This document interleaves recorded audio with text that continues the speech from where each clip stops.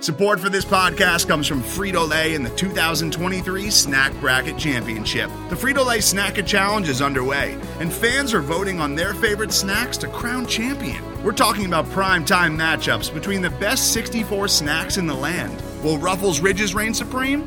Can Doritos defend their dynasty? Or will Smart Food use their smarts for a surprise upset? Only you can decide. Get in on all the action for a chance to win up to $1,000 or a year's worth of snacks. Let your snacks be heard. Just go to fritolaysnacket.sbnation.com to vote and enter for a chance to win. No purchase necessary. Sweepstakes ends April 3rd, 2023. Void where prohibited. Year's worth of snacks awarded in the form of 52 coupons, each good for one bag of chips. See official rules at fritolaysnacket.sbnation.com. The Black and Gold Banneret podcast is brought to you by Orlando Homes Express, brokered by eXp Realty, proudly serving Orange, Seminole, and Lake counties. Call 407-790-9957 or visit WeSellOrlando.net.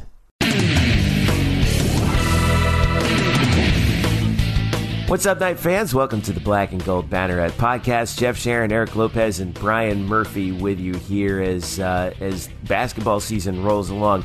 I wanted to give you guys, well, first of all, thank you, fans, for your patience, because we had two basketball games on Wednesday night, so we just went ahead and made the executive decision to record this on Thursday morning after the games, because UCF was playing a men's basketball game at Wichita State that started for some stupid reason at 10 o'clock Eastern time out in Wichita, which is called TV. Yeah, well, 9 o'clock local. I mean, geez, Louise, man, what are they doing? So, it's like, I mean, UCF's got a home game coming up here soon at 9 p.m. I mean, that's television. It's called trying to fill a doubleheader, baby. I get it, but like, God, I don't know, man.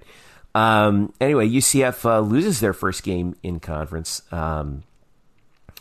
but in a tough environment in Wichita State, and we'll talk about that. We'll talk about UCF women's basketball continuing their role. They've won their 15th game of the year. They're 15-2, still undefeated in the conference.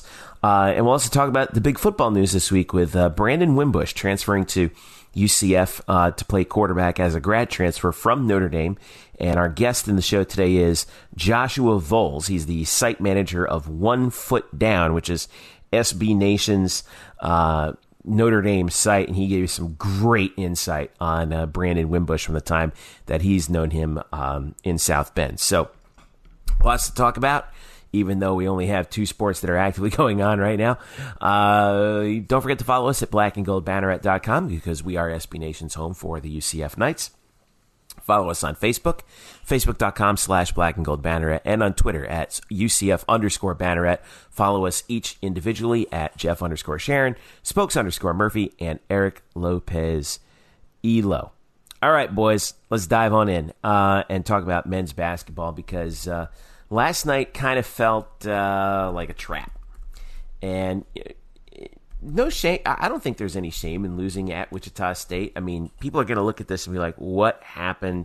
Wichita State's not good. I actually think they are good. They've just gotten off to a very, very rough start to the year.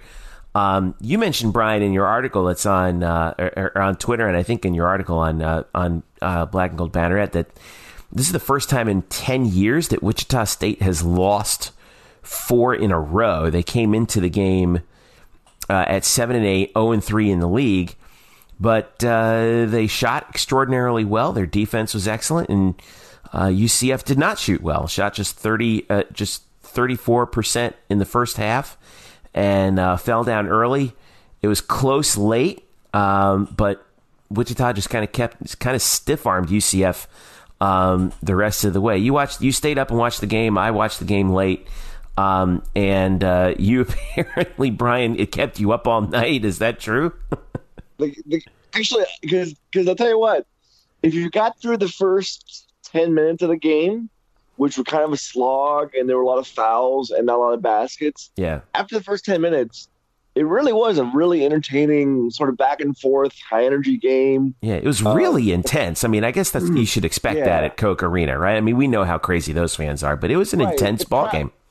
The crowd made that game really fun to watch because they were totally in it. But, that fan base does not let you know that Wichita State is rebuilding. This really is a rebuilding year for them. They have 9 new players on scholarship. they have only one player on their team, Marcus McDuffie, who averaged at least 15 minutes per game last year. I mean, this is an entirely different team. But they're going to struggle, and they're having growing pains. But that fan base in Wichita is absolutely rabid for the biggest show in town, which is that team. And they came out, and I think the energy, it's really cheap to say that the crowd is the reason why they won the game. But I will say, at least they provided a lot of energy that really, I think, for the start of the game, I think it frazzled UCF a little bit. They got off to a really slow start. The offense was discombobulated. Meanwhile, Wichita State was making some shots that you're just like, well, what else can we do? Right. You couldn't really do anything else better on defense. The defense of the UCF was really good. It's just the other team was making really highly difficult shots. And then if that's the case, for a team in Wichita State that really, I think ranked 11th or 12th in the conference in field goal percentage, if they're going to do that, and they did most of the night, then you kind of just say, well, we did our best, they were better, and you move on. Well, Wichita shot, it's funny you say, Wichita shot 52% for the game. UCF shot 42. Interestingly enough, I thought this was probably the most interesting stat of the whole game. UCF shot more free throws than Wichita State. UCF shot 20 free throws. Wichita shot 18. Now, they made 17 of them. UCF had average night at the line for them, 14 out of 20. Taco Fall was 2 for 4 at the line. And he had 3 of them. 14 and 20 is above average for this team. Well, yeah, that's true. That is above their average. But Taco Fall, I saw his 3 free throws late. He looks like he's kind of figuring out that stroke, which I think was encouraging to see. Leading scorer for UCF was Aubrey Dawkins, who had another pretty good game, 8 of 16, 3 threes made. He scored 22 points. But he got frustrated toward the end. It was a pretty frustrating game. It did seem like it was one of those games where, no matter what UCF could do, it just wasn't going to be enough. Yeah, Aubrey, it's amazing. He had 22 points. He played 9 minutes in the first half because of foul problems. He picked up 2 quick early fouls. Yeah. And then, as he is wont to do, he got hot in the second half again, which is just this trend that keeps happening and happening. Second half Aubrey. If we all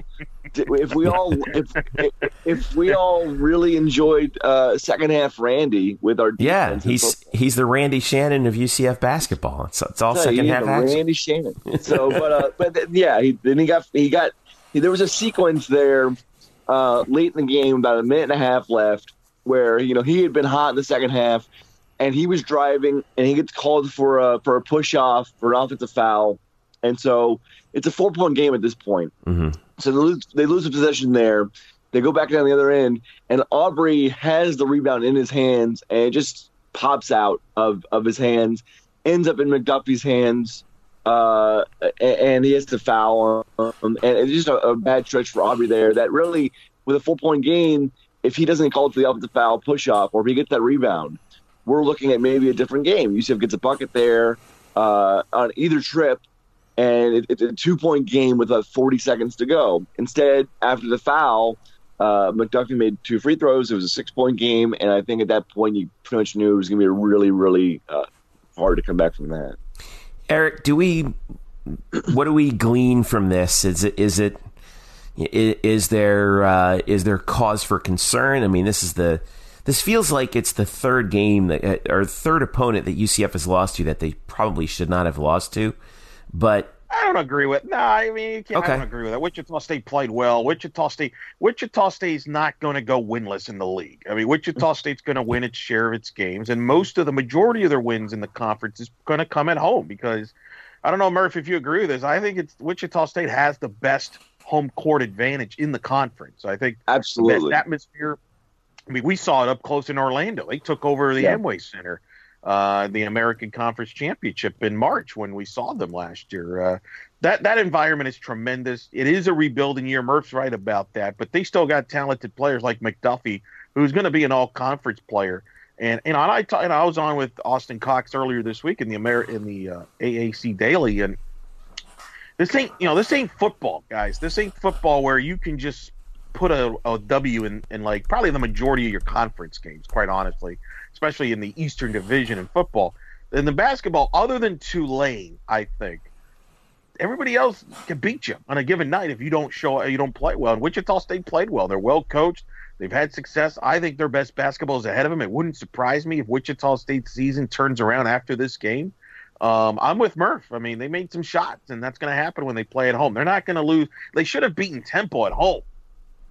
People didn't. If they've watched the game, they should have beaten Temple. So I think they're learning how to win, and unfortunately, that was a tough spot. You go into Wichita, tough environment, and with all that being said, I mean, UCF had some chances. I think I look back in the foul at the end of the half there, guys.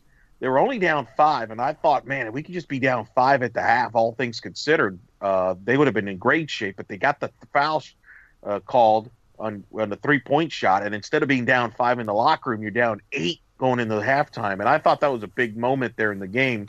And then once they got back in the second half, Wichita State kind of pushed it to 10-12, and UCF was trying to fight back. They made a late run there, but just fell short. But no, I wouldn't be too concerned about it, because I felt this week, in all honesty, if they could get a split this week, considering it's a very tricky schedule with you're going all the way to Wichita. Now you got to do a quick turnaround for a noon tip at home against Tulsa on Saturday, who's playing very well, by the way. They just knocked off Connecticut. They've beaten Kansas State, who was an Elite 8 team last year in their resume. So Frank Haith has got them playing well. So this is the one, to me, that's the bigger game, is the Tulsa game. You got to protect your home court here in conference. I'm happy to see that UCF took a charter flight, and I think this is one of the reasons why people have been clamoring for the charter flights, because if you would have had to take a commercial flight out of Wichita, I mean, who knows when you get back. Instead, they're probably back early Thursday and try to focus now on a big game on Saturday against Tulsa. All right, so this is UCF's first conference loss, and they now fall back into a group of 5 teams with 1 loss in the conference. Houston, Cincinnati, Temple, 4-1. UCF and Memphis at 3-1. You were talking about how, Eric, the conference is really stacked except for Tulane. Every team in the conference is at double-digit wins and above 500, with the exception of Tulane.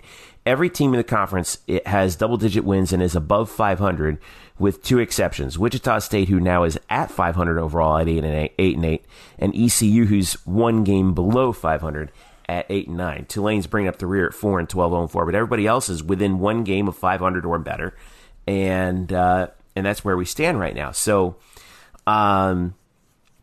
as we look forward to, the league is good. So, but are we worried about UCF standing in the conference as they head into this Tulsa game on Saturday at noon, or is this like just a bump in the road and they'll be able to get past it? It's a bump in the road. In this league, you're going to lose games. I don't care who you are, even the best team, whoever you think it is, whether it be Houston, whoever is going to win this league is going to trip up more than likely 3 to 4 times. I think it's a deeper league than it's been. They may not have a, quote, dominant team like a Wichita State was, or Cincinnati even last year, although Houston might argue with that, but time will tell. But, I mean, look at East Carolina. I don't think they're a great team, but they got a stud freshman player who's probably could be the freshman of the year in the league. I mean, he can carry you on a nightly basis. Yeah. He could be the player of the league if he keeps going where he's going. Yeah. Correct. I mean, you saw Murph up close. I mean, so, Jesus. I think Murph, actually, if you follow Murph on Twitter, I think he pretty much broke down UCF's situation. And I think the next 6 games, Murph, and I think you can expand on it, I think you did a great job kind of describing where UCF's at, as far as we'll know more probably in the next 6 games, right? That they will tell the story. Yeah, because of that stretch, right? Yeah, in this month of January, after this long layoff they've had, they have 6 games in 18 days. They're in the middle of it now, and they're 1-1. And I think if you look at the 6-game stretch of East Carolina at Wichita State, to Tulsa, at Tulane, at Memphis, and UConn, you would say, you know what, 4-2 there, because the road games at Wichita State and Memphis, 4-2 there is what I expect. If they go 5-1, that is phenomenal. And going undefeated, going 6-0 in that stretch was never really realistic, so you can't even think about that. So they're 1-1 now. I think they can win all their home games because I would say that in this building at UCF, there's a decided advantage over teams like Tulsa and UConn. Maybe not so much with teams like Cincinnati and Houston, but we'll get there. We'll get there down the road. The thing is now with the loss of Wichita State is that Memphis game is going to be really important to the success of this little part of the schedule. Is can they get a win there? And if so, they're probably going to go 5-1 in this trip, and we're going to look 5-1 in this stretch, and we're going to look back and say like that was pretty good. Well, you cannot. Well, first of all, you cannot lose at Tulane. I mean, that is a must-win, right? And then you must win your home games, and then the Memphis one's tricky because, as we've talked about on this podcast before, Memphis has not been a place that UCF has played well. They did win there for the first time in program history last year. We'll see how they do this year. And guess what? They're going to have to play well there because that's where the conference tournament's going to take place this year. Well, first that game is on the same time as the Pro Bowl next Sunday. So if you have a watching decision, you really don't have a decision because the Pro Bowl is awful. That's good. Murph off the top rope. Is he going up against the Royal Rumble? I mean, Murph off the top rope on the Pro Bowl there. But I will say also, I will be there. I had a decision to make of whether or not I want to go to the Pro Bowl and be a volunteer or go to the Memphis game, and I decided, you know what, I'm going to the Memphis game. So I'll be there. Good call. Next Sunday. Good call. So first things first, got to be Tulsa at home. That's noon on Saturday. By the way, doubleheader at CFE Arena with the men's team at noon and then the women's team following that against SMU before the UCF goes to Tulane next Wednesday at 8. And then, of course, Sunday at Memphis at 4 p.m. against Penny Hardaway and his team. So UCF right now at 13-3, 3-1 in the American and 9-1 at home, but 1-2 away. So we'll have to see how this next little stretch plays out. Speaking of the women's team, they also played last night at home in a game that, shall we say, the highlights will probably not make SportsCenter. A win is a win sometimes, and they beat Tulsa 60-44.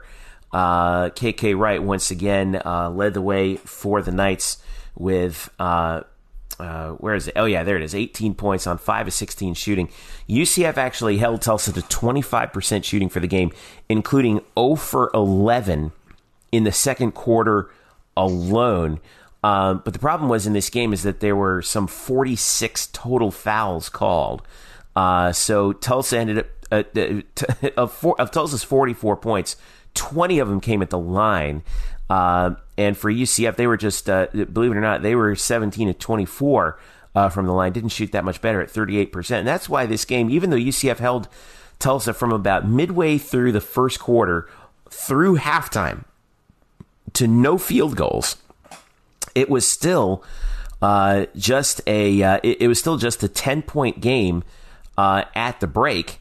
And in fact, Tulsa had cut it to 9 by the start of the fourth before UCF finally pulled away. Now, Tulsa came into the game undefeated in the American at 3-0, but that's a little bit deceptive. They're not the best team in the world. They've gotten off to a pretty good start. But right now, UCF and UConn are the only two teams remaining in the American in women's basketball unbeaten.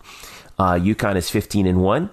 And 4-0 in the league. UCF is 15-2 and 4-0 in the league. So, Eric, I don't know how much of the game you got the chance to take a look at, but I think that one of the big issues with this team right now, and here I am complaining about a team that's 15-2, but what do you do? Yeah, what do you do? Are you going to be that guy?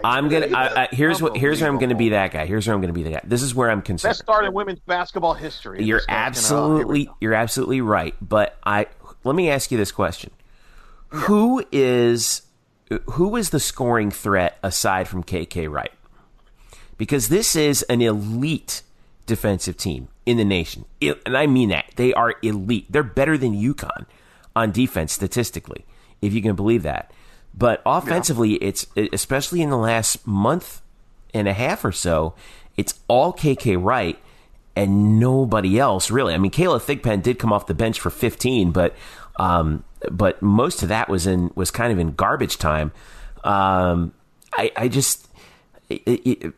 when someone like UConn puts the clamps on KK, who's going to pick up that scoring load? That's what I'm concerned about. UConn's a terrible example because when UConn puts the clamps down on anybody, it doesn't matter. Okay, well, here's the thing. Well, let's say Tulane, for example, they're 13-4, 3-1 in the league. If they're capable of, that's what we don't know. Here's the thing.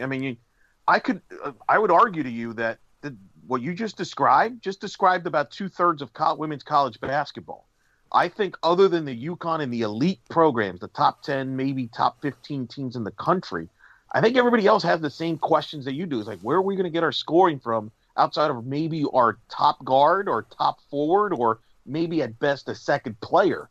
Look, UCF women's basketball is not going to win by outscoring people. That's not who they are. That's not who they've been under Coach Abe since day one. They are a defensive team first. That's what got them to win the game against Cincinnati.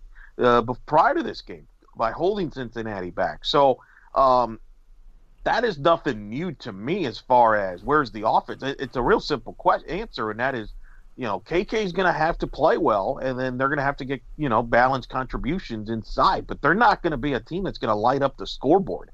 That's just not who they are. And then they don't have to be, because I would argue that that's how you have a better chance to win in women's basketball with defense. Because offense definitely can come and go very frequently in women's basketball, and I think defense does not. And I think that's why UCF's consistent. They will be in their games. They did what they had to do against Tulsa, because I think, to be honest, look at what UCF just went through. They had that emotional game against Cincinnati, which was down to the wire, where KK hits the shot in the last few seconds. Mm-hmm. They pull out a victory after trailing in the fourth quarter. Prior to that, they had the rivalry game against South Florida, so you wondered, were they going to come out flat or maybe not as sharp? And I think that's what happened here in the Tulsa game, and they still won the game by double digits, so because of their defense, and that's the key. So I'm not as worried about who's the second or third scorer is going to be, because that's pretty much women's basketball in a nutshell. Last year UCF had a similar situation where was the scoring going to come from? That's where they're probably limited, but I don't know if that's, outside of UConn, if that's going to make a big difference in the league, at least at home games. That's going to be the question. Now, we'll see as time plays out. You'd like to see other players maybe chip in, but I'm not as concerned about that as you are, because this team is going to go as far as their defense takes them. Yeah, I do think that the Cincinnati game was kind of an indicator of like what does this team actually look like in a game where they do try and key on KK, because Cincinnati, I thought, did a pretty good job of that. Even though she had what was for her statistically a great game, she was definitely the key, and credit to her, because I do think, and I've said this before, Katie Lou Samuelson of UConn is probably going to win the Conference Player of the Year, but KK Wright should get consideration for it, at the very least, because I can say, and I know what you're going to say to this, Elo, is, I can say that, well, KK Wright means more to UCF than Katie Lou Samuelson does to UConn, because if you take either player off the roster, UCF is going to struggle much more than UConn would without Katie Lou, and we saw that in that Cincinnati game where she scored the basket with 3 players on her with 5 seconds to go, and then on the ensuing inbounds got the steal and threw the ball ahead, and then that was that. That game against Cincinnati on Sunday was all KK Wright. But the situation against Tulsa was just weird. It was impressive to see the defense, but it felt like also Tulsa. I know this is a very weird observation from the game, but I did PA for the game, and it seemed like Tulsa, of the shots that they missed, I swear, more than half of their missed shots were in and out. I've never seen anything like it, how they had how many shots that, they weren't bricks, man. They were halfway down and then bouncing out. I almost thought that somebody should check the height of the basket. It was one of the most bizarre things I've ever seen, but nonetheless, UCF does have that game against SMU coming up on Saturday. Like we said, doubleheader, men's at noon, women's at 2. And UCF facing SMU at 2 on the women's side. SMU is off to a fairly rough start, 7-10 overall, 1-3 in the league. Very surprising, because they just got back their star player, Alicia Froley, who missed all of last year with a knee injury. She's coming off the bench, and maybe she's kind of taking a while to get back into the swing of things. But I would have thought with her back, they would be a lot better because she's an all-conference player when she's on her game. But, she might still be recovering, may not, kind of sometimes we have a major injury like that. It takes you a little while to get used to things. But you're right.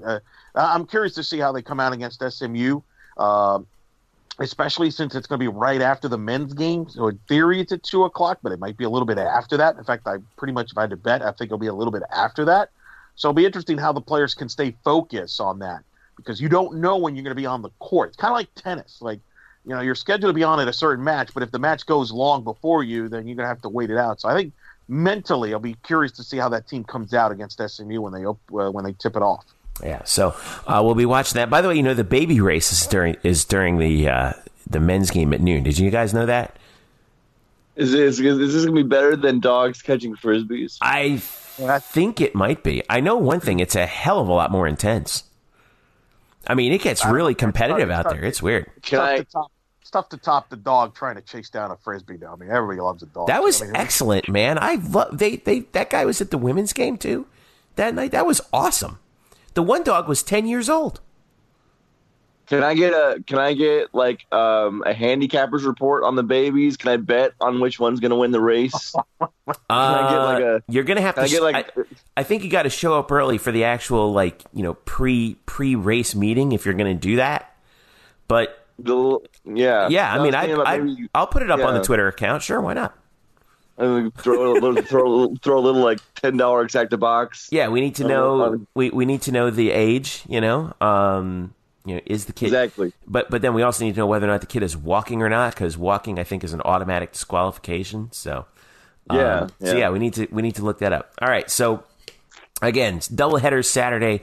Don't forget the baby race, which is always fun. Men's at noon, women's at 2 at CFE Arena. Women's, by the way, plays also Wednesday at ECU at 7. ECU comes into that game 10-6, 1-2. So ADN game on that one. So that'll be good to see. And then the game after that on Sunday the 27th at UConn on ESPN2. So hello. So here we go. Hello. Conference season's firing up. 4 p.m. Weird start. Is that at the same time as the men's game? Yeah, I think so. Yeah, I think that men's Sunday the 27th.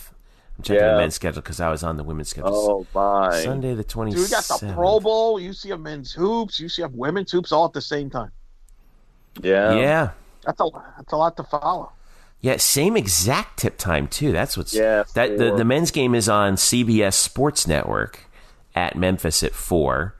And the women's game is on ESPN2 at 4. So, all right, then. Decisions. That's got to get multi TV, baby. That's what I would say. I know. Yeah, got to set up the second one.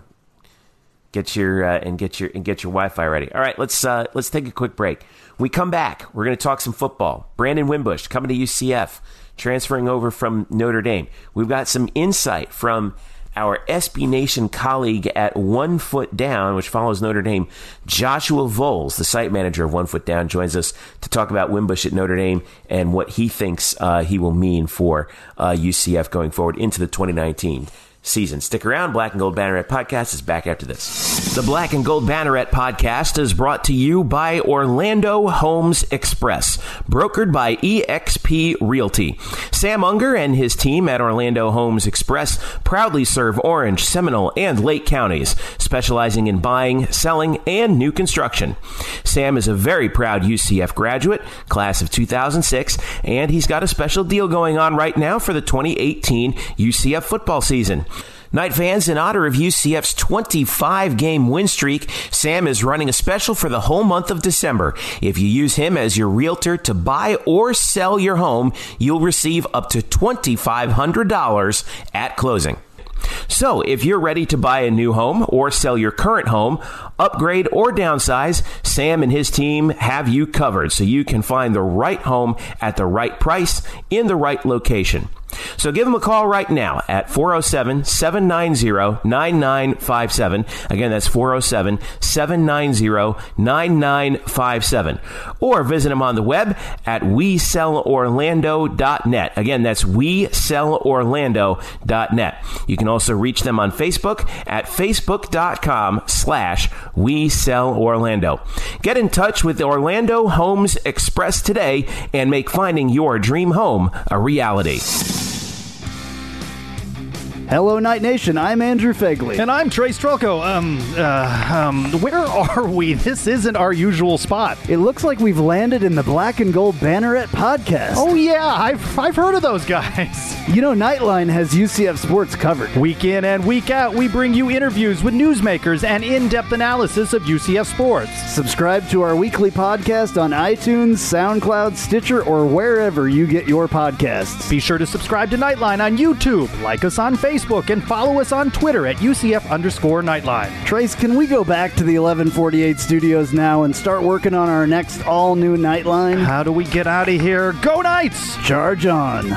Now back to you guys in the Black and Gold Banneret podcast. Welcome back to the Black and Gold Banneret podcast. Jeff Sharon and Eric Lopez here with you. blackandgoldbanneret.com is the site. We are SB Nation's home for the UCF Knights. Once again, don't forget to follow us at facebook.com/blackandgoldbanneret and UCF_Banneret on Twitter. And don't forget to follow us individually at Jeff_Sharon, Eric Lopez Elo, and Spokes_Murphy. Well, the news came in. We mentioned it earlier on in the show, but we get to go in depth with it a little bit more now. Of course, Brandon Wimbush has announced he will transfer to UCF from Notre Dame. He's a graduate transfer, so he will be immediately eligible for the 2019 season. And all indications are he will indeed compete or compete quite well for the starting quarterback job at UCF with Darryl Mack, of course, who had to finish to the end of last season. Joining us now, this is what's great, Elo, about being part of SB Nation, and I always say there's just an army of people who cover other schools at your disposal. And and we have just the guy to talk about Brandon Wimbush right here with us, Joshua Vowles. He is the managing editor. Is that right, Joshua? Managing editor of One Foot Down, the the Notre Dame site on SB Nation. Oh, actually, I'm sorry, I got your title wrong. Site manager, emperor, and supreme warlord. Yeah, and defender of the faith. I got you. Okay, good. I got it. I got a medal for all of them, so you can throw that all in there. Do you have one of those like Soviet style like uniforms where the guys are pinning the medals all the way down to their pants? It's great. I do, but only my wife has seen that. So hey, listen, thank you so much for joining us. You guys do fantastic work at onefootdown.com. Joshua, by the way, you can follow him at the Subway Domer on Twitter, Domer, the Subway Domer. The burner account. Right. Burner account, really, right. Foot down. Right. So tell us about Brandon Wimbush. You've seen him for 4 years at Notre Dame. Obviously, a lot of hoopla down at UCF. I think much of it comes from just the idea of, oh my gosh, the starting quarterback at one point at Notre Dame is transferring to UCF. We know how talented he was. In high school, he was Gatorade high school football player of the year in the state of New Jersey. He's from Teaneck. He went to St. Peter's Prep in Jersey City.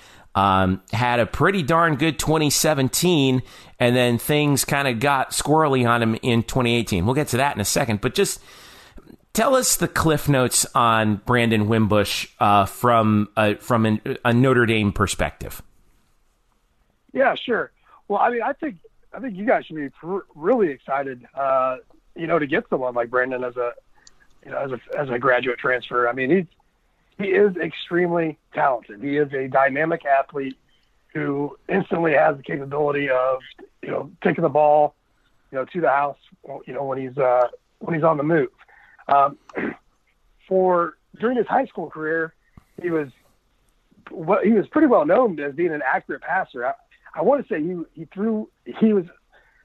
was really close to setting the national record for completion percentage in high school. somewhere around there. It was a close one. So when he came to Notre Dame, we were kind of expecting, expectations were ridiculously high. And at Notre Dame, it's even more ridiculous. I mean, it goes beyond anything you really can imagine. I mean, the pressure that it gets put on a blue chip quarterback like this when they arrive in South Bend. So, but like players coming out of high school, regardless of their recruiting ranking, he just needed time to develop, to learn the offense, the speed of the game. I mean, and he came from a great school at St. Peter's Prep. I mean, that's a school that turns out Division I talent, and they play high competition. So it's not like he went from Indiana to 1A or whatever to there. So, but so he needed time, and Notre Dame had a kind of a situation in 2015. With a starting quarterback being Malik Zaire, he goes down quickly in week 2, and all of a sudden insert Deshaun Kaiser, and Brandon Wimbush was basically elevated to your number 2 quarterback in the 2015 season, and went through the whole season with Kaiser. So he early on in Notre Dame, he started was getting prepped, to play. I mean, a lot of times these guys are sent back to playing scout team, their freshman year. Obviously not, now the whole rage, Trevor Lawrence and all this wasn't the type of case for this blue chip quarterback. So, but fast forward, he actually sat out the entire 2016 season. They wanted to get a red shirt on him. So you guys can thank that decision for getting in now. Mm-hmm. They made sure that there wasn't a new rule where he was able to get a few games in. They made sure they sat him to make sure they got that red shirt year. So 2017 rolls around, and expectations are high, and really Wimbush was delivering. The Georgia game aside, he played pretty well. He played within the system. His completion percentage, though, was what the big problem was. He was only completing about 50% of his passes, which we'll find out that it's a signature to Brandon Wimbush's playing style, I suppose. And so, but you could just see, in 2017, it was his speed. He ran for like 200 some odd yards against DC. He was just an incredible athlete, but he had some decision-making difficulties too on like a spread read or on the spread option and all that. He, would hold when he should have let go. He just, got all sorts of quick split timing decisions that he just didn't have quite down. But Notre Dame had a great season in 2017. I mean, they would have beat Stanford on the road there at the end. You're talking maybe even after the Miami loss, there was still a chance for them to make the playoffs. And that was his first year of starting. So, you're looking at a guy who can, I said it over and over again, with his feet, can extend plays, make plays, and has just an incredible way of moving the ball. Now, but his throwing accuracy is a little suspect. Yeah, it's usually it's more or less his short intermediate passes. He has a cannon for an arm.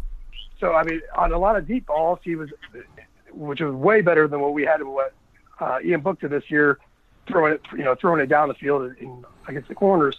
Can really throw a deep ball. So you got a strong arm, you got a dynamic athlete, and I think if you can dial into his accuracy issues, which could be an extension of a whole bunch of different things, you really got a solid quarterback on your hands. Yeah, I went back on that senior year that he had at St. Peter's Prep. Sorry, Eric. He was 192 of 265 passing in his senior year at St. Peter's Prep. That's 72.4%. Fast forward, like you said, to 2017, and as basically the full-time starter, he was under 50%, 49.5%. Still amassed 2,600 yards of total offense and 30 touchdowns, 16 passing, 14 running.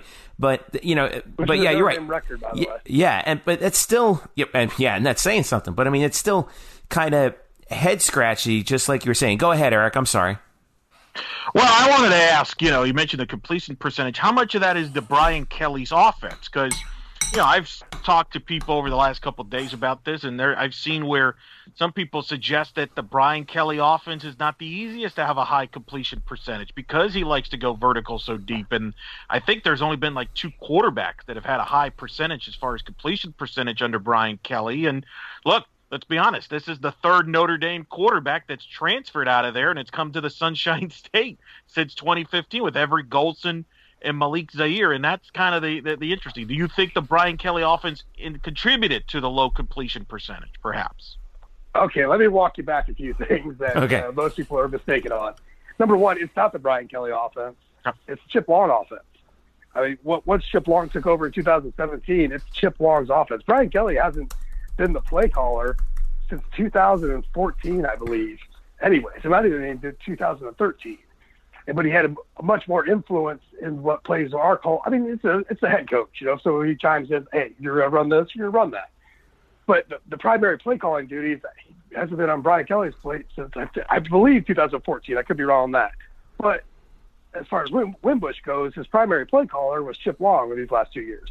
Plus, it was a brand new offense, not dissimilar to what Brian Kelly liked to do, but it was a different offense. And that was his first year as a starter to begin with.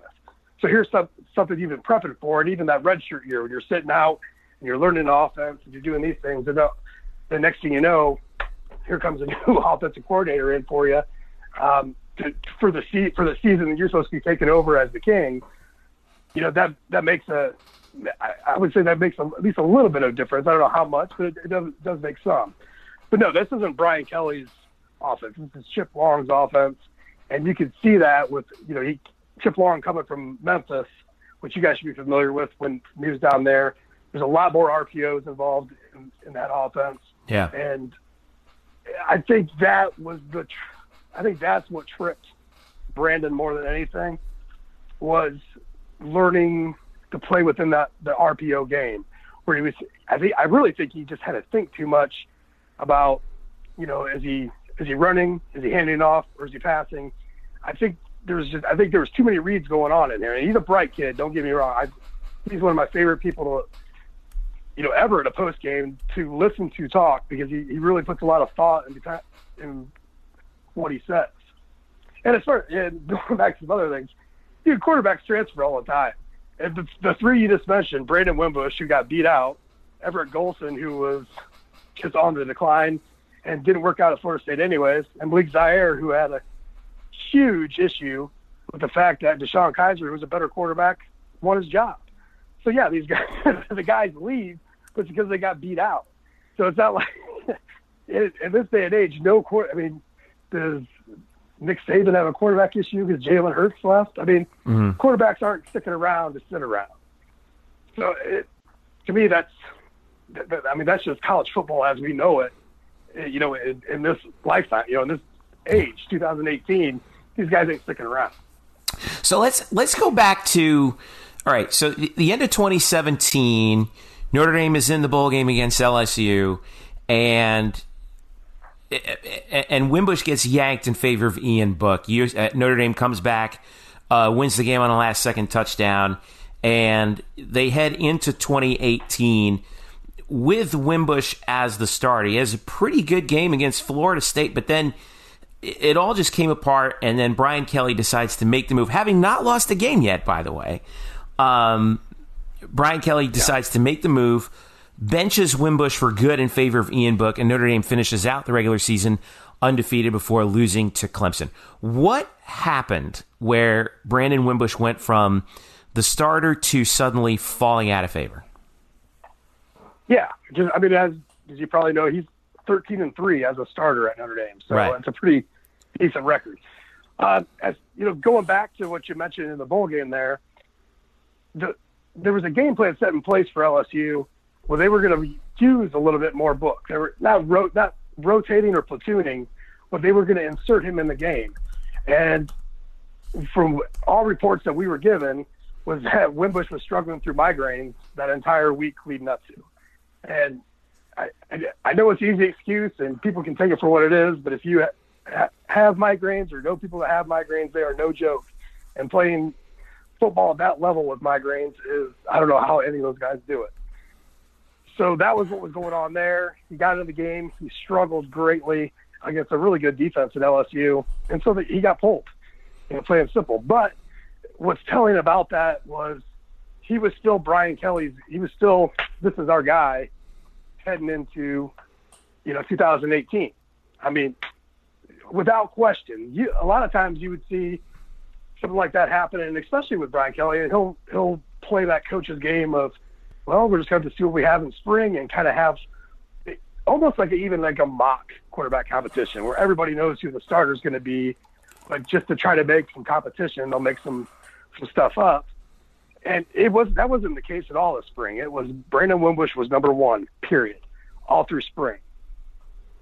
So then we get into fall camp, and the same thing. I mean, Ian Book wasn't really he was rarely mentioned outside of fans debating who should start.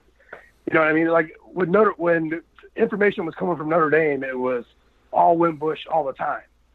And so we get into fall camp, and we really don't get to see a whole lot of, this day, the way they run it is there's a few glimpses during fall camp that you get to see these guys working out. There's no practices during the season. But towards the end of fall camp, there was something that was pretty noticeable, and that was when they were watching, Ian Book was just way more accurate with his throws than Brandon was.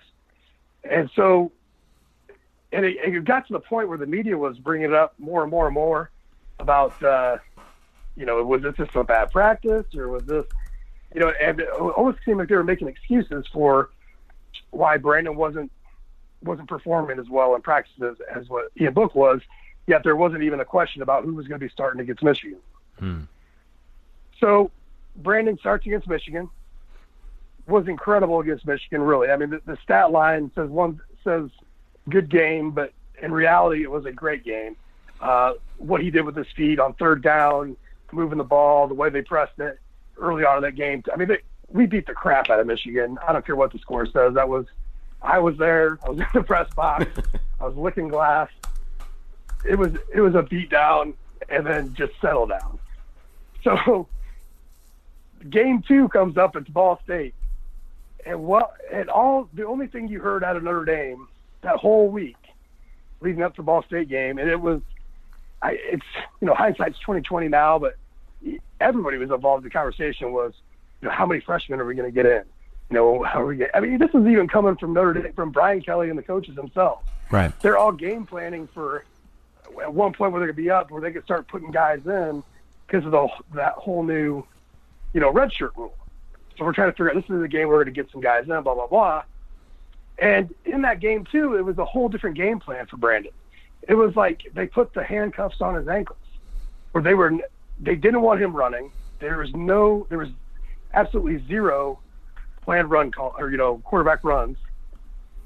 And when he went out scrambling, instead of just doing what he normally does and would take off for 25, 30 yards, he would just kept scrambling around trying to find a receiver. The game plan was for that game was for Brandon to probably boost his confidence and get going throwing the ball. And what they did is he's not that quarterback. They you really just need to let Brandon be Brandon. And instead of, they were trying to buckle him down just for that game, you know what I mean? They wanted to see what they had.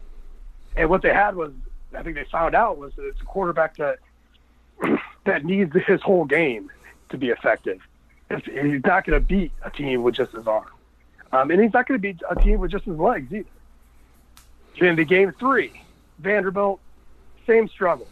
And, it was pretty evident that all hopes that we had for him to improve from what Notre Dame and Kelly had said he had improved, were kind of dissipating at that point as far as his accuracy was concerned.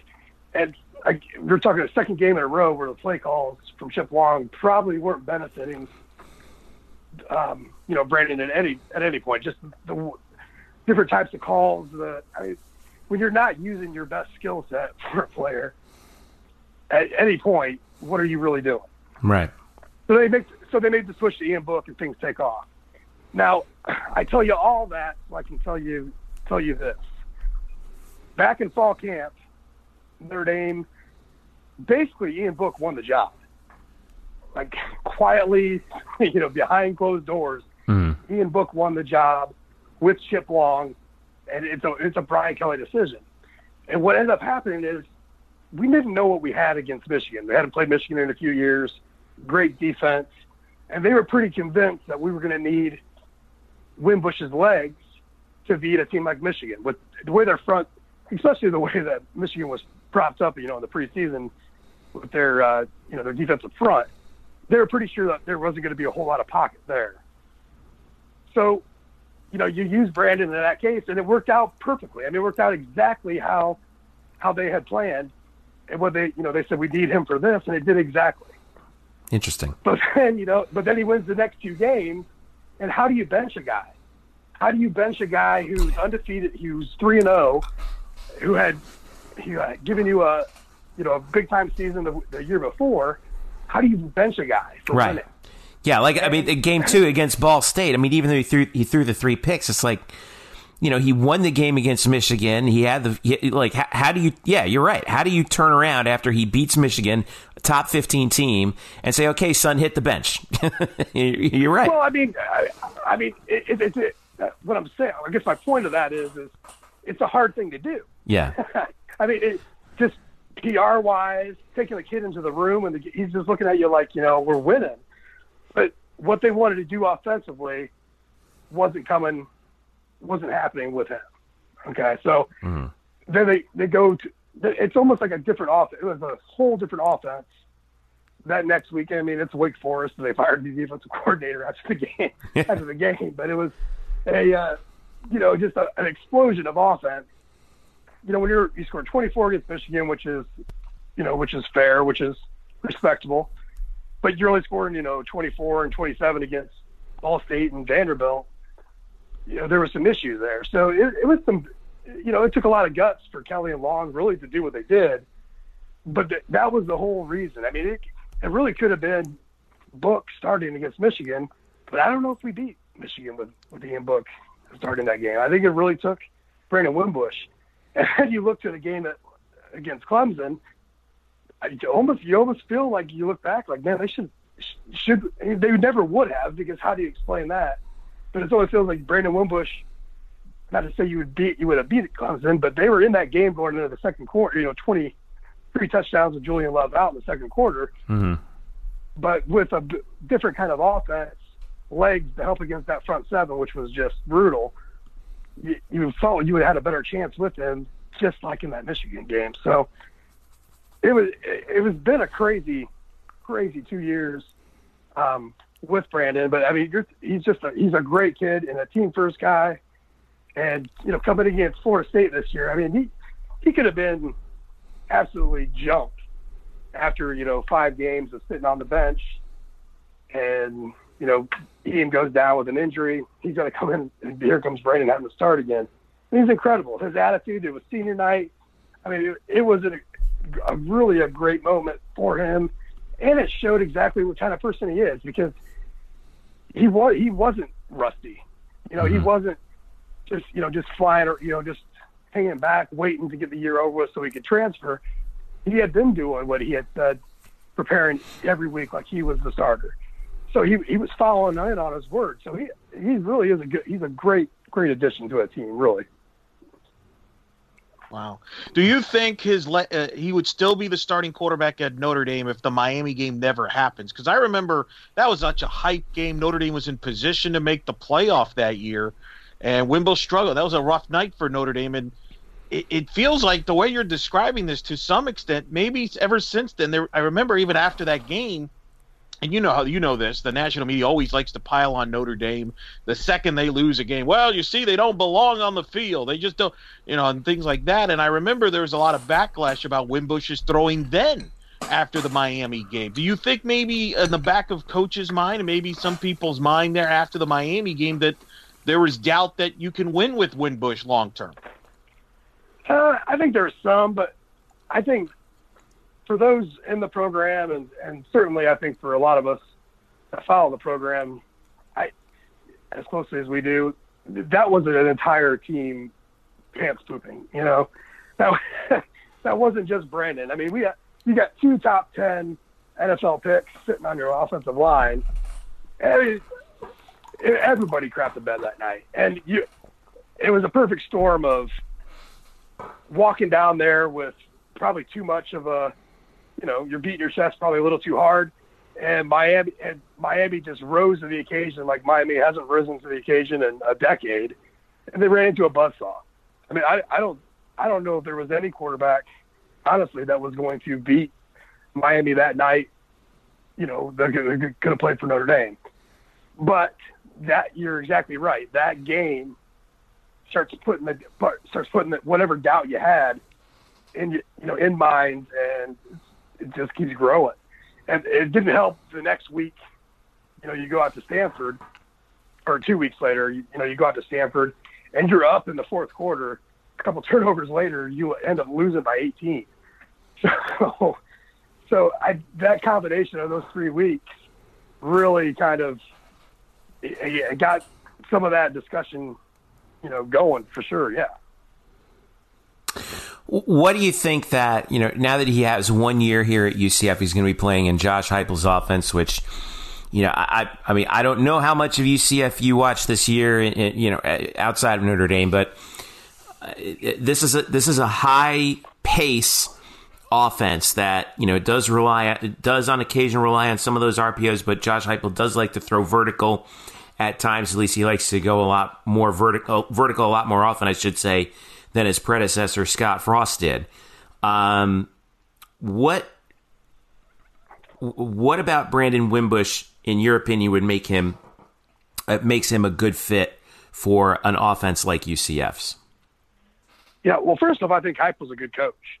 So I think he steps into a great situation as far as who his head coach is. And that's the nice thing about grad transfers is you get a cherry pick, your best fit like no other time before. You're sold such a bill of goods in recruiting. But and this way, he's able to pick the program he absolutely thinks is the best fit for every spot. So I think Heupel is a good coach for Brandon.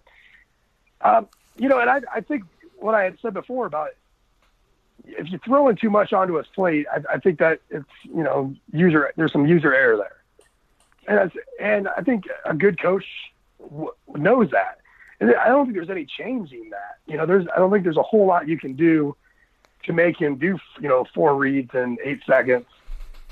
Especially when you got 1 year left in him, right? So it's not like you're talking about a sophomore that you got a year or two development. This is your 1 year with this guy. So I think he's going to use his best skill set. So I think you're going to see a lot of him on the move with his feet, and it's going to be like a 2-read scenario. Are you throwing it or are you running? I think, and in Heupel's case, where he does like to go vertical, like you said, yeah, you got a guy who has the arm to do that, and I think that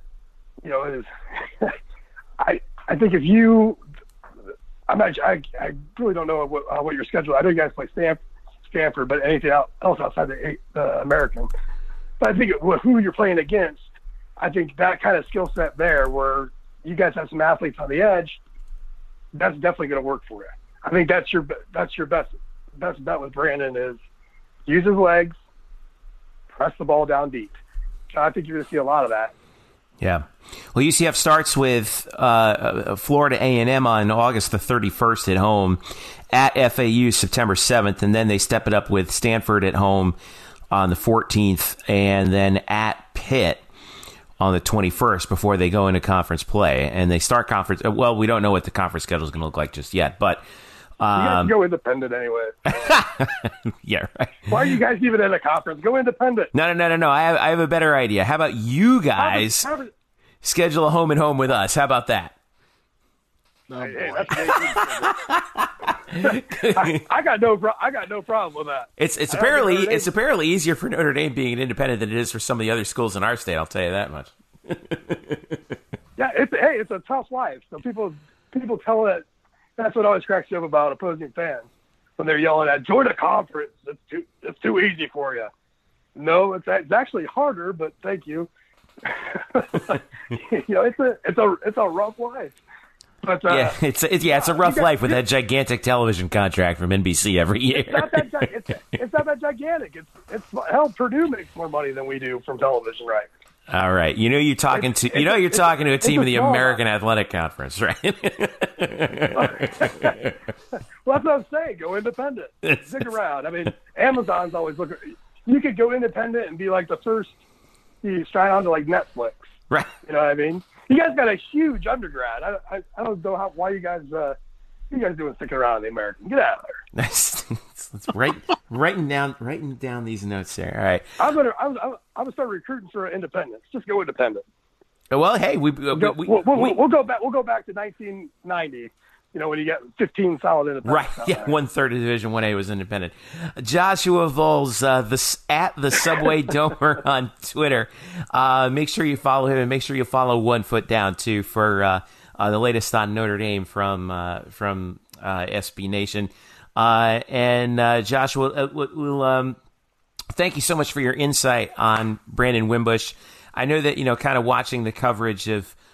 When he transferred, there were a lot of well wishes coming out of Notre Dame. I think Brian Kelly also, was particularly conciliatory, so that was good to see. And I know that you guys are hoping that he performs well at UCF, and I know we are too. He's going to have a tough competition, I think, in the spring. But the word is he's actually already enrolled at UCF, and he will be participating in spring practice. So at least he'll get a jump on that. You guys got a ton of new fans. I'll say that because.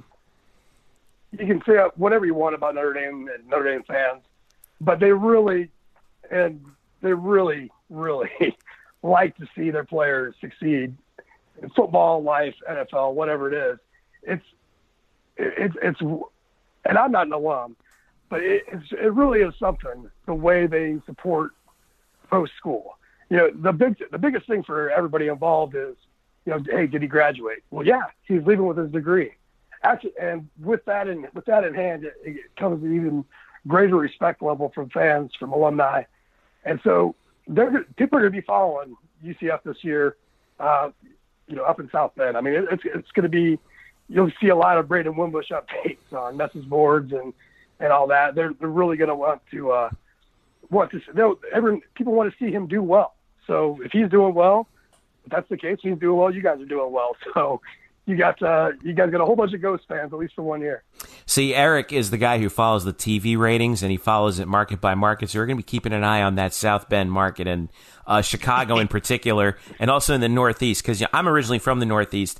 And I mean, how college football is basically a black hole in like the New York metro area, with the exception of once you get past Philadelphia, right? With the exception of Notre Dame.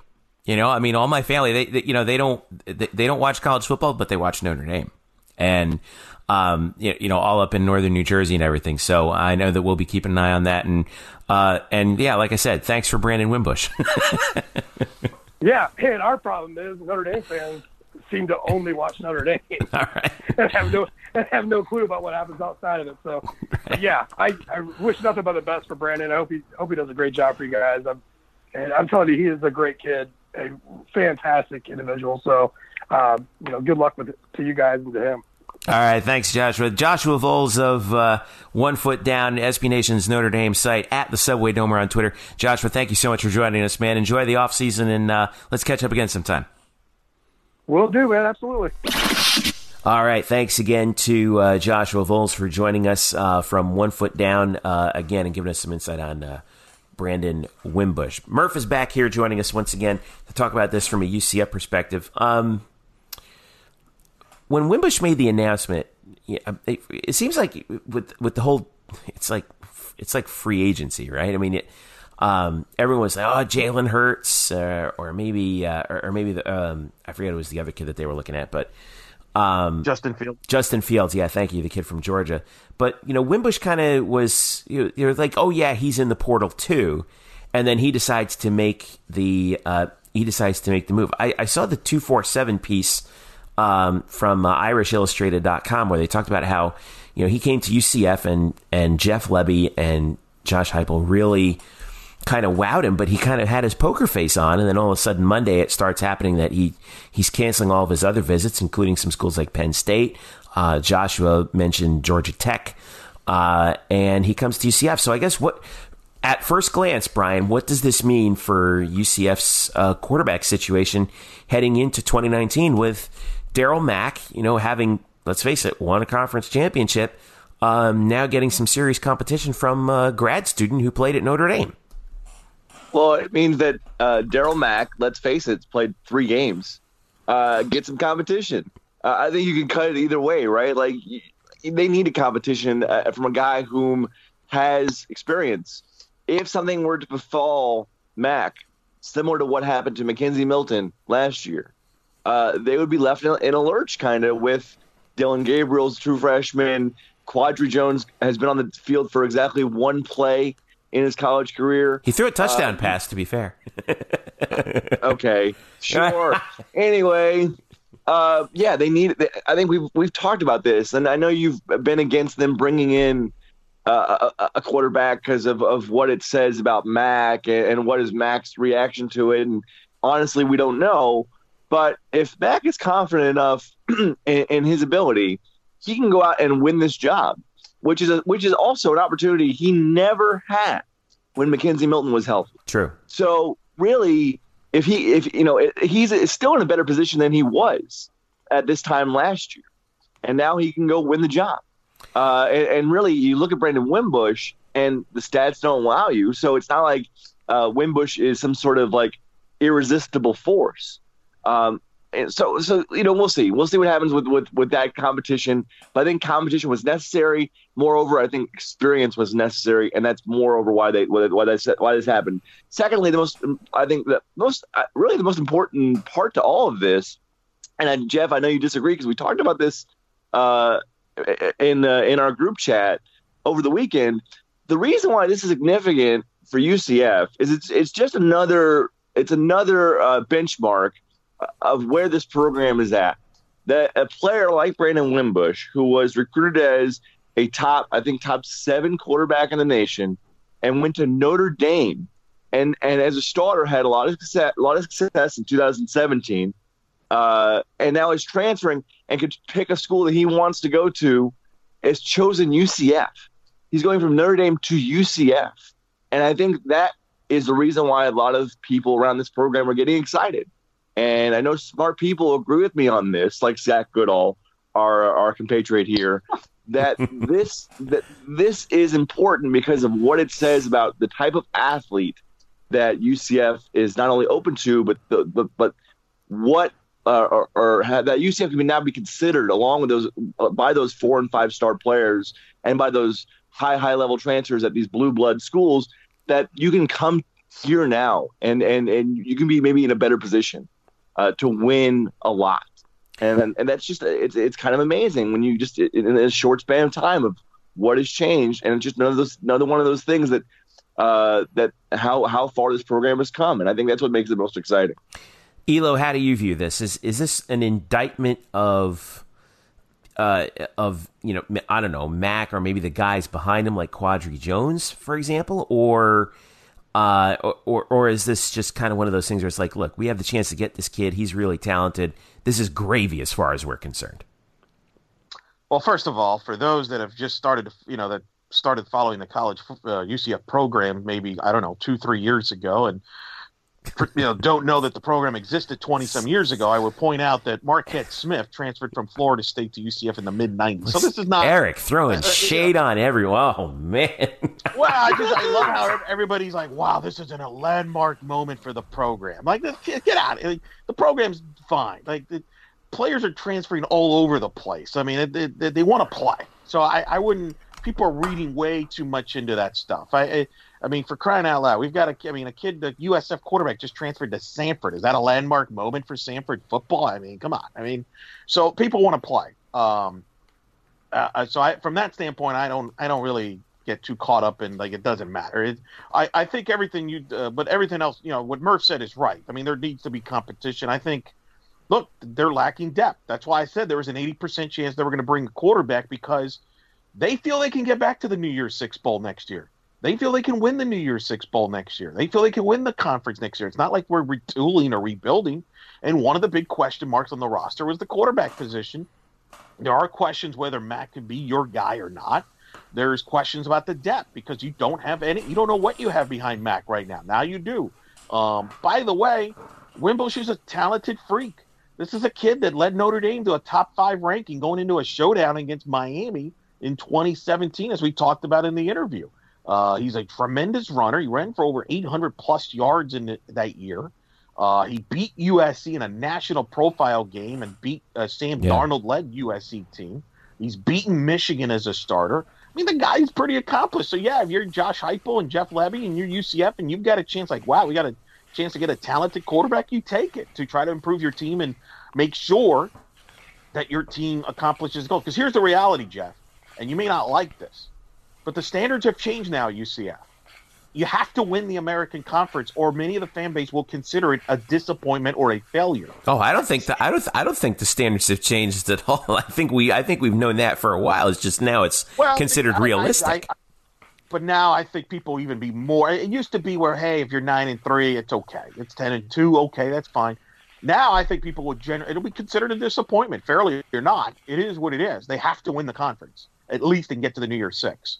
At least for next year. I think that's the goal. So I think Brandon Wimbush gives them a chance to do that. I think it's it's a good competition. I personally think Wimbush is going to be the starting quarterback, because I think if all things are equal, I think if Wimbush learns the playbook, and I think they'll improve his passing accuracy, which is really the question with Wimbush, is able to throw the football. Everybody says he has a strong arm. Well, that works in a vertical passing game, which is what Josh Heupel likes to run.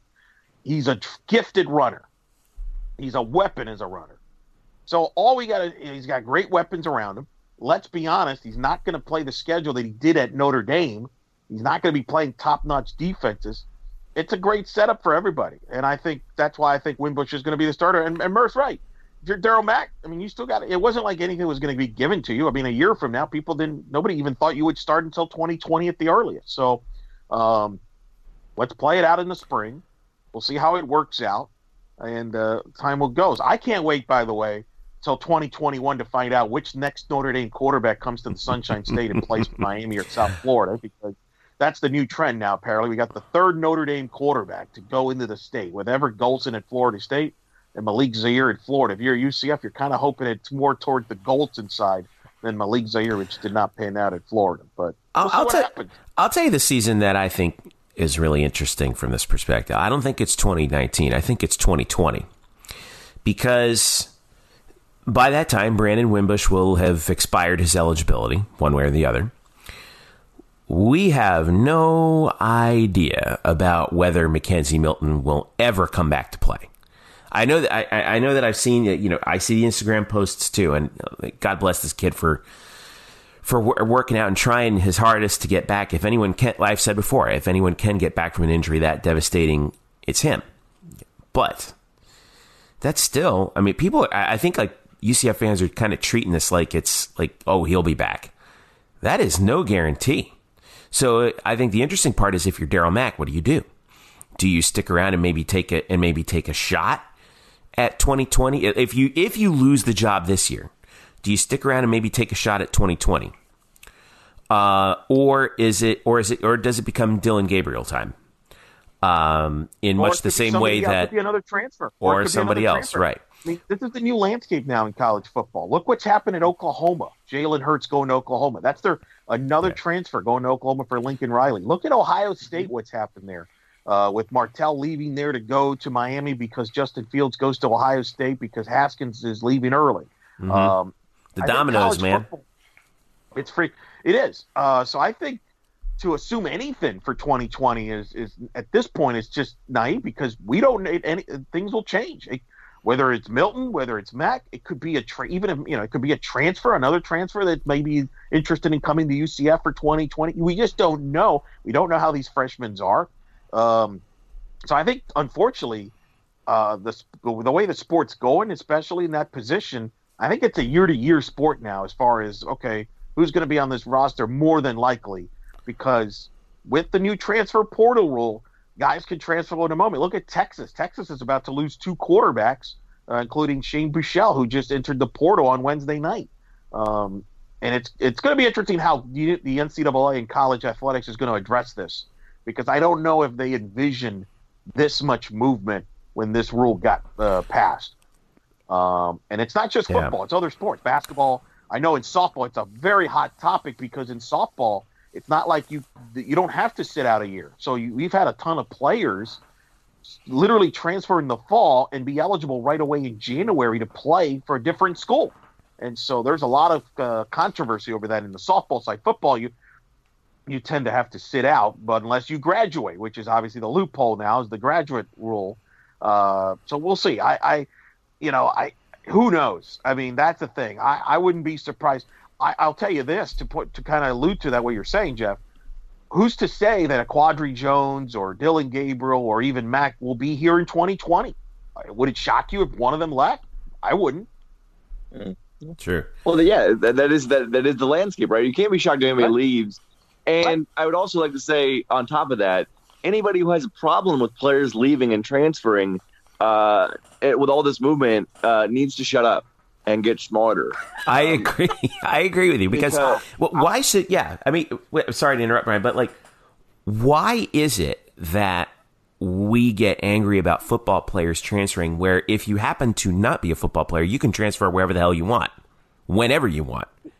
The same reason that we get upset that, about players, complaining about contract money, even though it's millions of dollars in pro sports, because it's not fair market, that we should be on their side because it's not fair market. Right. It's not like why people get upset about it? Because they're selfish. That's why. Oh yeah. No different than when a player turns pro. It's no different than when a player turns pro. They're like, why are you turning so early? You're not that highly rated. I've seen that. I've seen every time a UCF player turns pro early, it's like, well, why are you turning pro? You're not a first round guy. You're not why not come back? Well, yeah, maybe for you that benefits you, but maybe for the player, it's like, I just want to move on, Yeah. Right. I've sit in my ceiling. That's why people are just selfish in general. They want, don't leave type of deal. But that goes back to why they're selfish and they want the other guys to and they want the guys to not be selfish. That's the irony of it. We only want them to leave when it's under our terms. Oh, you stink. Get out of here. We want you fired. That's it. That's why. That's really what it's all about. It reminds me of like Jeff Driscoll when he left Florida and Florida fans were like, good riddance, get out of here. And then he goes to Louisiana Tech. He actually gets out of that toxic environment that he was in Gainesville, has a pretty decent senior year, and now he's in the NFL and he's making a pretty good living for himself. Started a few games for the Bengals. So I don't see.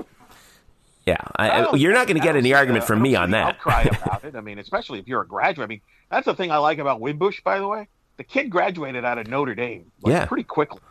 Yeah, he got his degree in 4 years, and I think what was cool was, and you probably saw this too, Brian, was the reaction to his announcement was from the Notre Dame side very positive. Thank you so much for your 4 years. We're going to miss you around here. Class act, team player, all that kind of stuff.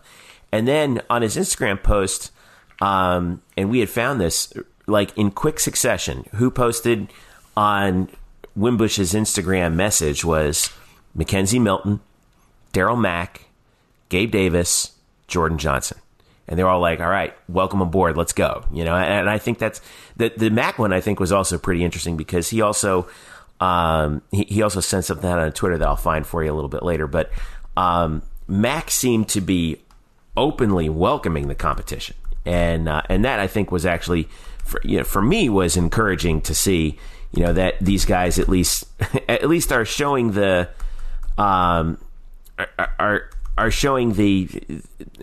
at least publicly that it's all about what how can we get better, so I don't know, what did you think about the reaction? Am I reading too much into that or what? Yeah, you're reading too much. I mean, that's what players are going to say. I don't really. I mean, what did you expect them to say? No, I can't believe you're here. Don't. Well, here's what Daryl Mack said. It's he retweeted somebody who said, "I'm from the 757. We don't get nervous," and Daryl Mack retweeted that and said, "Big facts!" ! So the 757 area code, by the way, is I believe that is his home area code. Is that right? Yeah, Virginia. So I mean, obviously the way Mack handled the whole Milton situation. Class act and making sure he was involved throughout the whole journey. It's really important. So it's all good. on that. But look, it's a big move for UCF for necessity on the field, because what you don't want, if you're Josh Heupel, you don't want what happened to Scott Frost in Nebraska, where you name your starting quarterback, and then the week of your opener against Colorado, your backup quarterback just tells you, oh, I'm leaving because I didn't win my job, and now you're thin at the quarterback position, and then your quarterback gets hurt, and now you're dealing with walk-on quarterbacks for like 2 or 3 games and probably cost you a bowl game. Yeah. And that's the nature of the beast right now.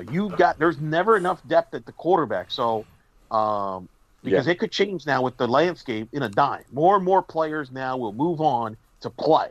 If they feel they can't play somewhere else, they're going to move somewhere else because it's a lot easier to do that, and there's more options now. So, I think it was a necessity move from their standpoint, and it'll benefit them because they're going to get the best quarterback to play on that team, whether it be Wimbush. And if it's Mac, then Mac will play. And I think Wimbush will help him out too. And I think that's why Mac is fine with Wimbush coming in, because they can help each other out and be better at the end of the day, whether it be at UCF or elsewhere. Real quick, Murph, percent. Oh, go ahead. I'm sorry. No, go ahead. You asked the question. I was going to say, what do you think is a percentage chance that Wimbush is starting on opening day? Jesus. God, what? January. I know. I'm putting you on the spot anyway. Go ahead. 50. I don't care about that question. I hate that question. I'm gonna absolutely throw that question out the door, and follow it by saying, I wonder, no matter who starts, whether it's Mac or Wimbush, if the other guy isn't somehow sprinkled into the game plan for a few plays per week because of their running ability, because of their athleticism, and because of their experience. This isn't like Quadra Jones, that they could be sprinkled in some facet throughout the game, and especially if Mac starts, because if they're not going to let Wimbush just sit on the bench. So certainly, I think Wimbush has an edge because he has more urgency, because he's a graduate senior, whereas Mac would be a redshirt sophomore. But let's say Mac wins, they're going to involve Wimbush. I mean, you can't let that sort of athleticism just sit on the bench. No, I think you're right. Mac is a little bit bigger than Wimbush, but that doesn't mean that Wimbush is small. He's 6'2". He's 220 pounds. He's pretty big. We know he can throw the ball. So it's just interesting. And I do think that this is an indication of, where UCF is now. I personally think that the whole thing of like, oh, wow, look at this, we got a Notre Dame quarterback, that talking point's a little overrated. It doesn't necessarily mean that, guys are going to be leaving Michigan, Ohio State, Florida, Georgia, and Alabama to come here all of a sudden.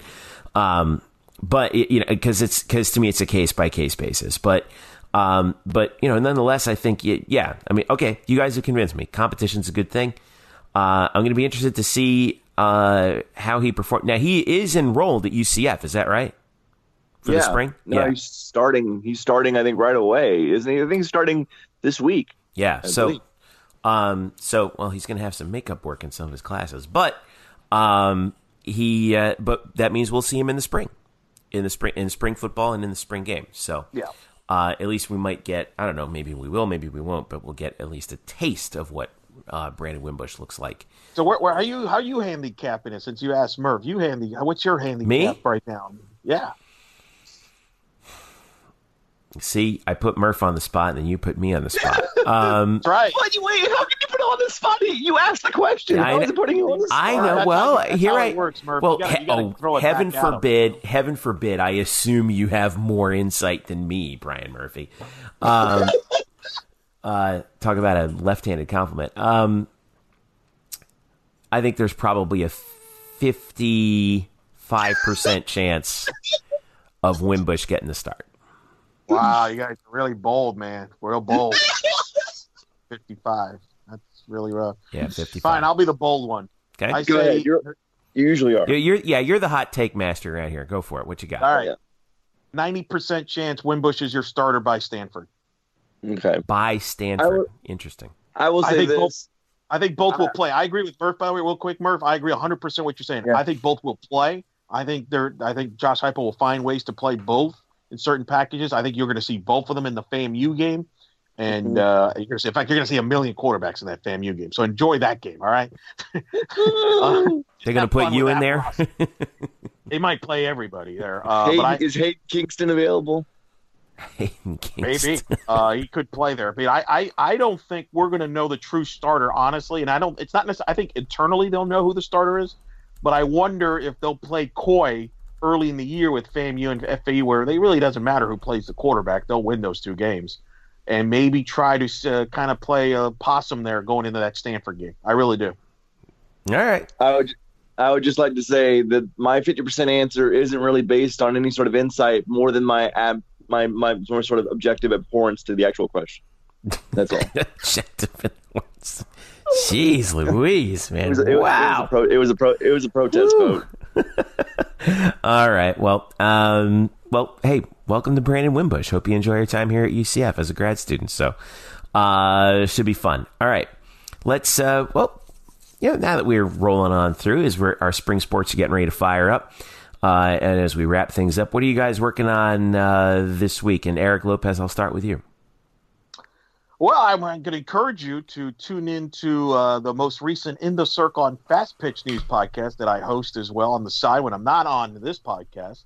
It's a softball podcast, and the reason is I recently had an interview with former UCF head coach Renee Loris-Gillespie. I went to an Iowa practice. They were in Florida for a week, and I had a chance to talk to Coach Gillespie. And among the topics we talked about the influence that a former UCF men's basketball coach had in helping her ending up at Iowa, which you could put the dots in together. Tune in to that episode. You can follow that on In the Circle SB on Twitter, and that's on all the same podcast formats. You can listen to that. So that's on there right now.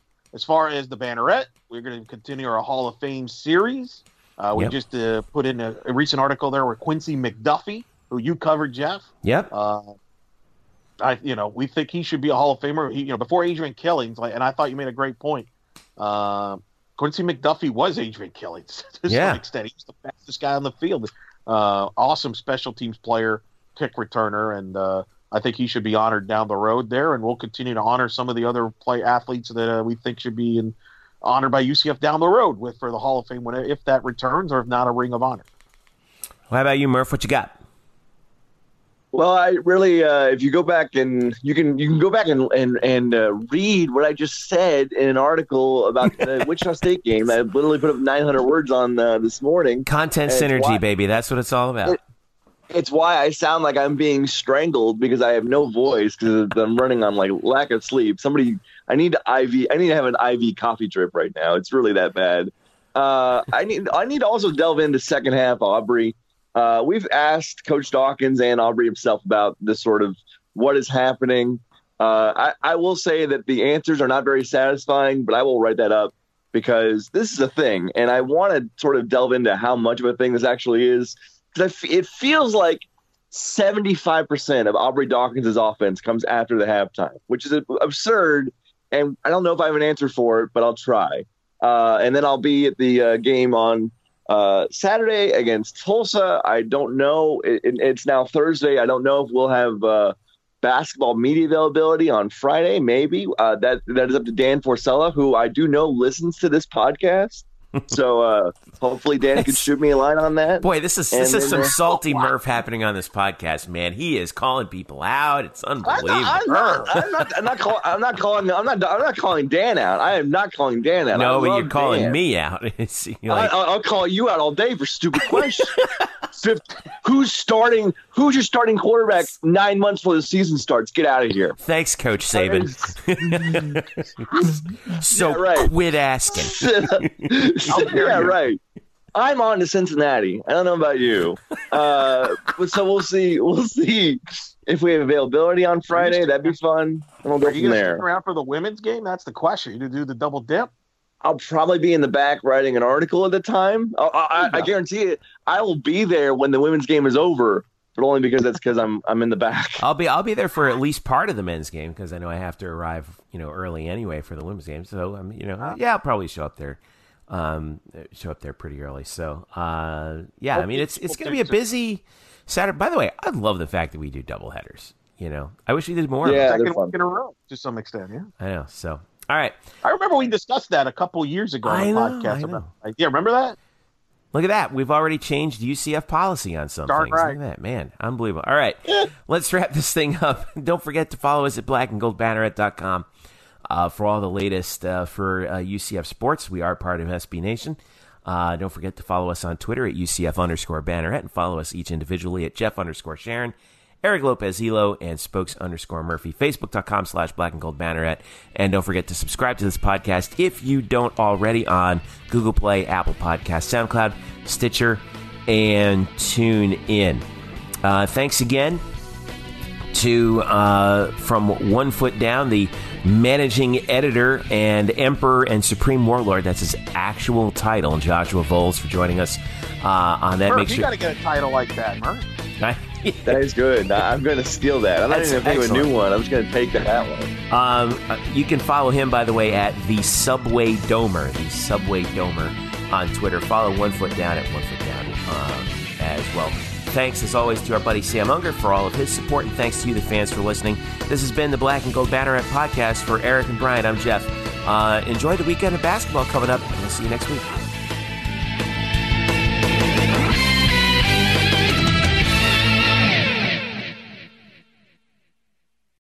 Today's episode is brought to you by Cars.com.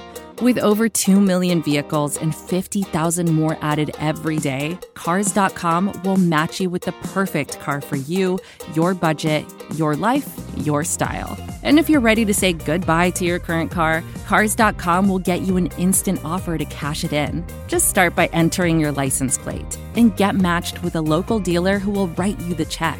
So whether you're looking to buy or sell, just go to Cars.com. It's magical.